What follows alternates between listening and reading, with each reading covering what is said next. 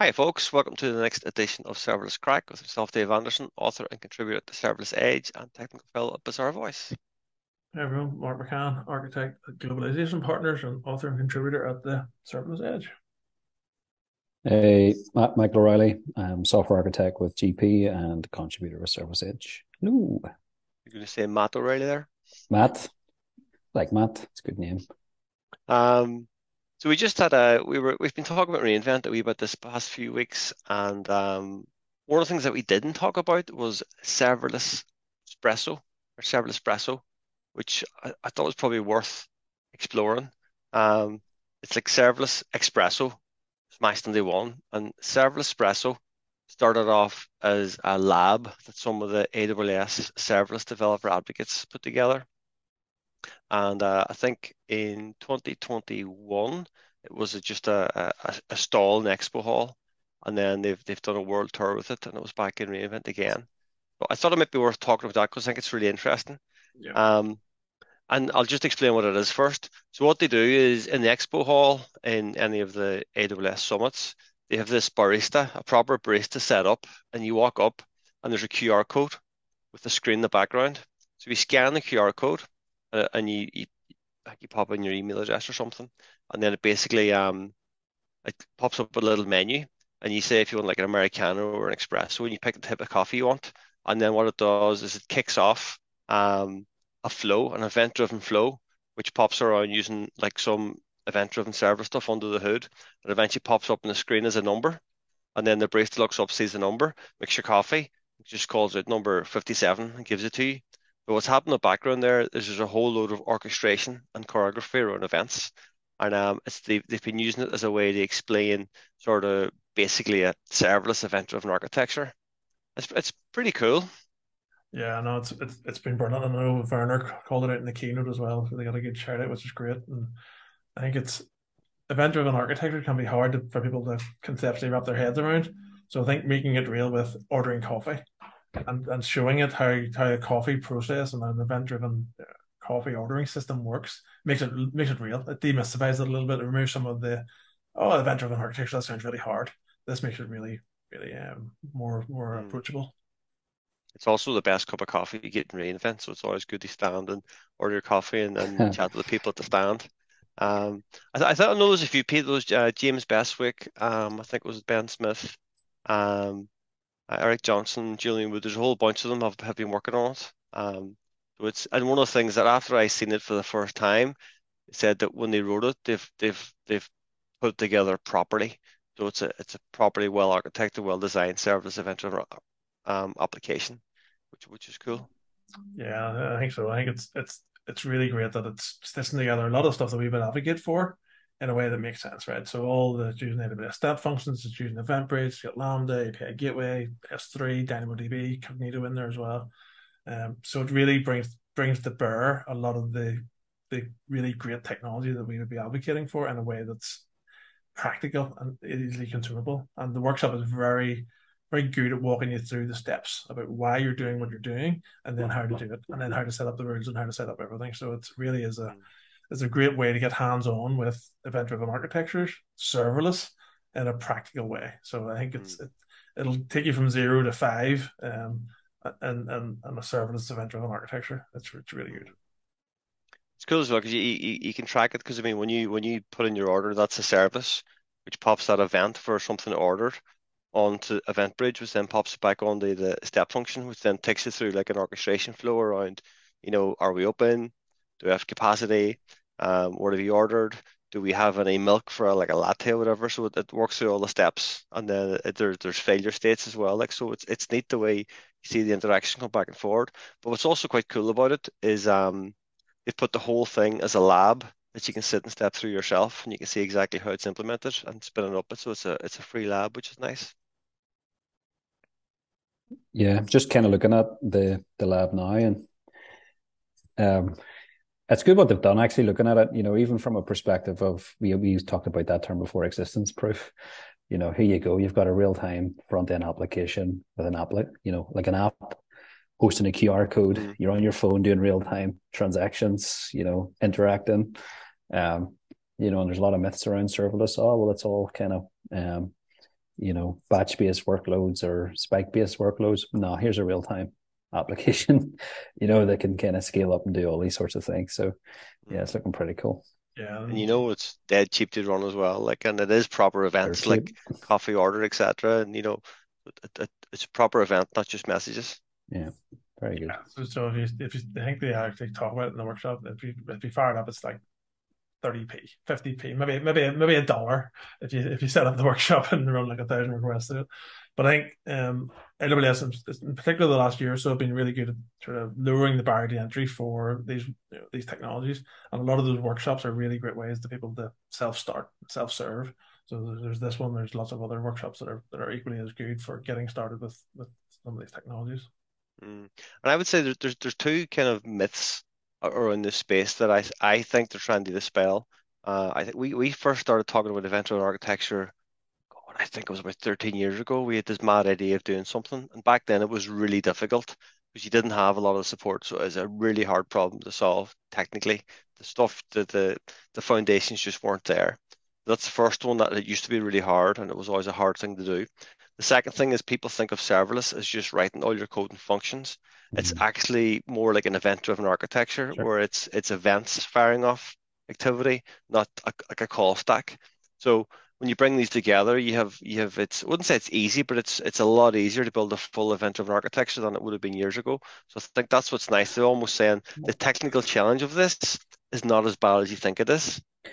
Yeah, I would argue what I'm looking at there on the review page of it is a modern application, a Hmm. modern app is what AWS call it.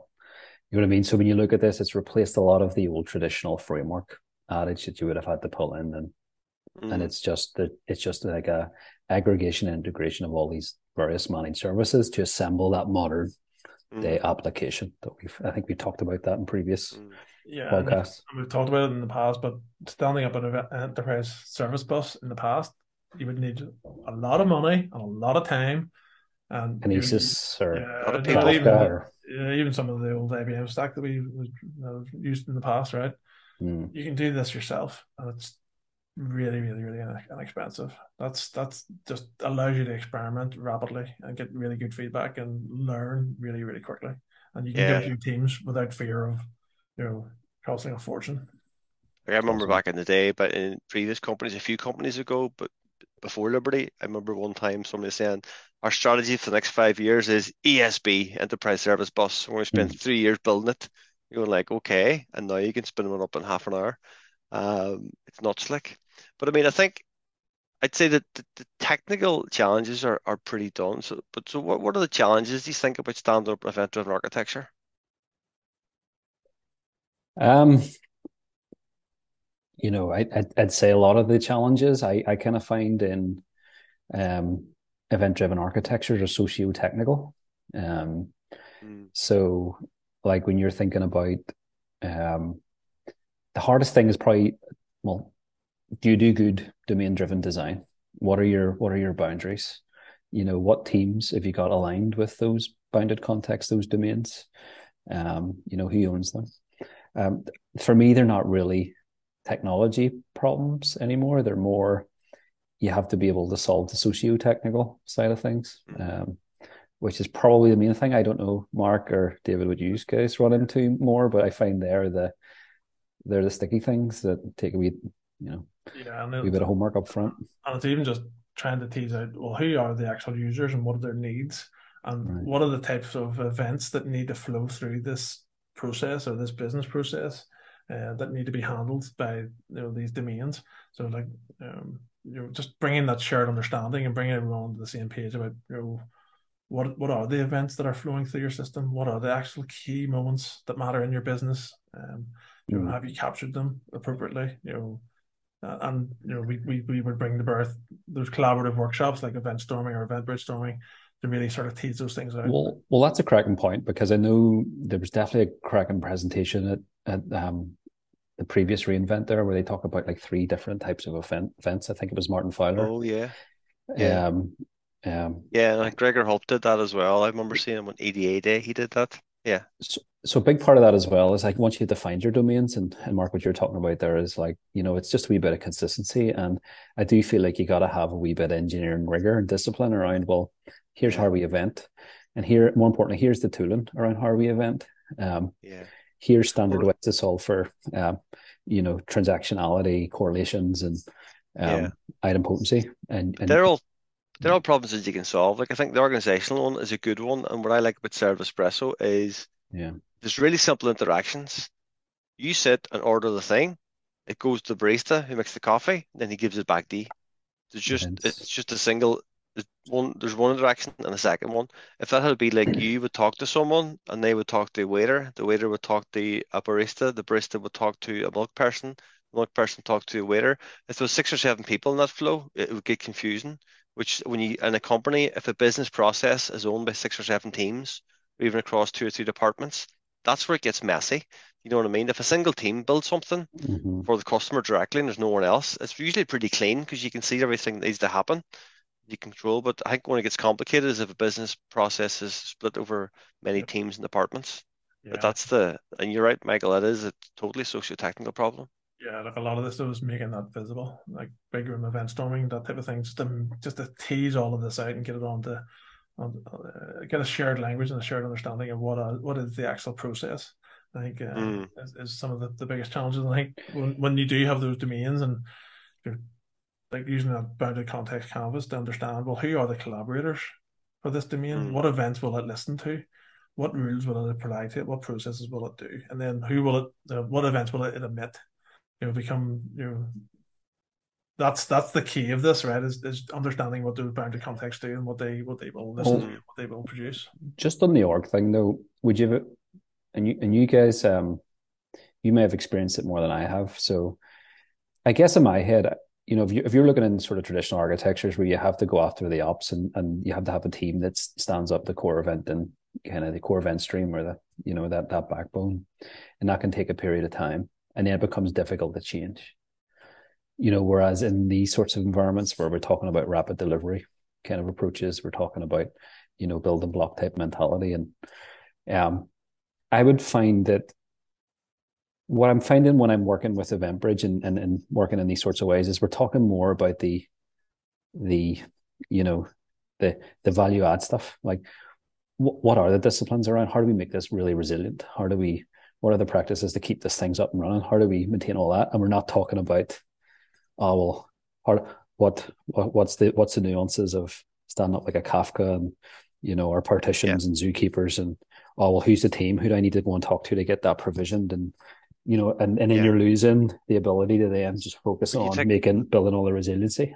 Well, that's all taken off the table. You know what I mean by using this type of approach, which is why I think it's nice, and that's why I think Server Espresso Lab is good because it makes all the opinions are put out for you, and then you just Mm-hmm. add on that bit, which is your business process flow. And go back to the book, the value flywheel effect. In the value flywheel, that first phase is about clarity of purpose, and clarity of purpose sometimes has been really clear about what's the customer and the business flow we're trying to build here, and let's have a good debate about how we're going to do that. And then when you get to the technical side, that opinion is already there, and you can then focus on just getting the orchestration correct because you know that Mm. a lot of the underlying stuff, Yeah, it's not completely solved, but it's pretty much solved for you, like apart from just making it behave right. yeah, and that's it. You want to position your teams high up the value chain, and if they're chasing their tail, chasing low level technologies, trying to stitch all this stuff together, they can't be like Mike mentioned, talking about the higher order stuff, talking about the well architected nature of it, talking about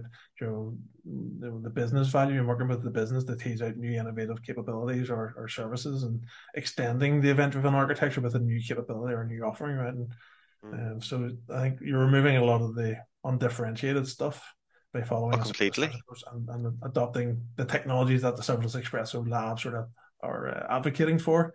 So you're focused more on what's the actual value here? What's the business process? What is the what how can I make this better? How can I make this more scalable? How can I add more business value? Is what your team is focusing on, not how do I scale my cluster of compute Mm-hmm. Yeah. nodes, right?